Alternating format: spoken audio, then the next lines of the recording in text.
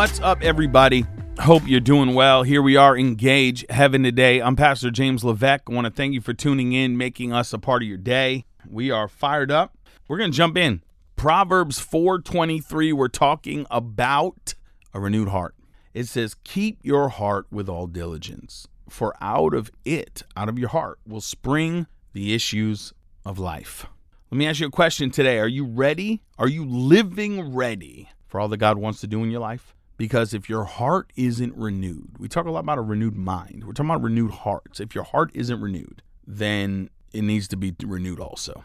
It's even more important than your mind because your heart's going to feel and respond and grow. So if your heart isn't right and renewed, how can you go after the things of God? All the issues of life spring forth from your heart. Are you facing difficulties in life? How's your heart? Maybe you say the right things in church, but in your heart, you feel defeated. Diligently guard your heart. Diligently. When it comes to spiritual battles, your faith is going to be tested and you must overcome. Guard your heart diligently. Do not take the things of God passively. Are you ready to get off your padded pew with a renewed heart and allow God to do what he wants to do in your life? I love it. Everything's a heart condition. You know, when you go through difficulties, heart condition. When you're pressed, heart condition. When you are persecuted, heart condition. Always watch carefully. Because when people go through issues, you don't have any clue who they are until they're faced with fire. Because fire is going to reveal. Fire will purify whether you like it or not. It's going to cause things that are in your heart to come to the surface, whether you like it or not. That's what fire does. And so our heart is so important. And so to have a clean heart, that's what David said when he repented. He said, create in me a clean heart. Our heart is everything. Right? It's like that, whatever those 9 inches to your brain, that is like the hardest place to connect is your heart because you live in your heart. You live what you truly feel is in the heart. Again, when you're struggling, listen attentively because what you say ultimately matters. The Bible says we believe, therefore we speak. So what comes out of your mouth, even in the moment of pressure or even in the moment of frustration, defiles you. It defiles you. I know people, man, the way they're allowed to talk in their home is like you could never break through in the fullness of what God has for you because you curse your life. You're always talking about people and frustrated and upset and, you just hear the talk of turmoil in the heart and you can't live that way. We've got to guard our heart because when you go through these things, you go to another place when you pass the test. Just like this world, right? You take tests to advance. There's faith tests that you have to take to advance, and it's all connected to a heart condition. And so I've been through some major battles, and when I'm in them and when I'm through them, the Lord reminds me that it was a faith test. That's it.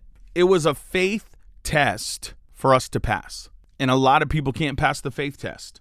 You respond, you're angry, you want to defend yourself, you want to fight, you want to quarrel, you want to, be right.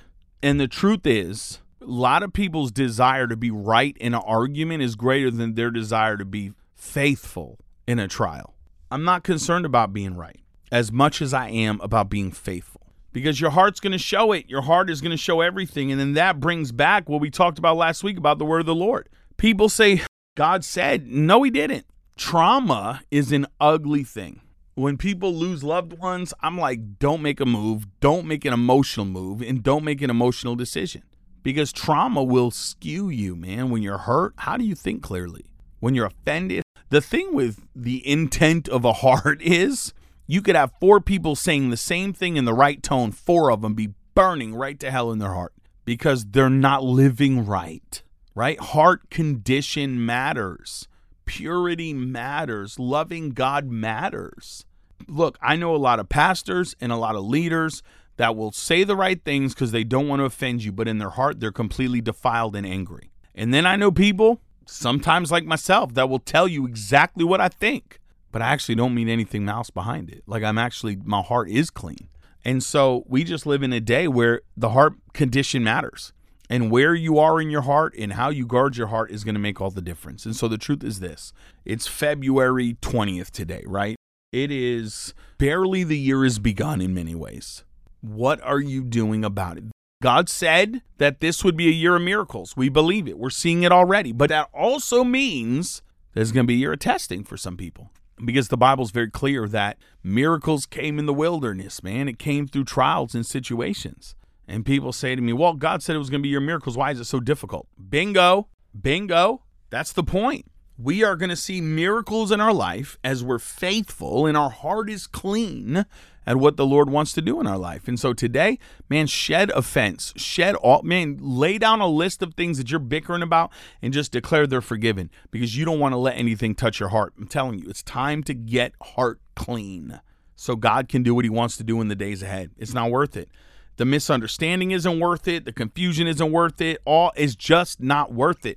Keep your heart clean and watch what God wants to do in your life.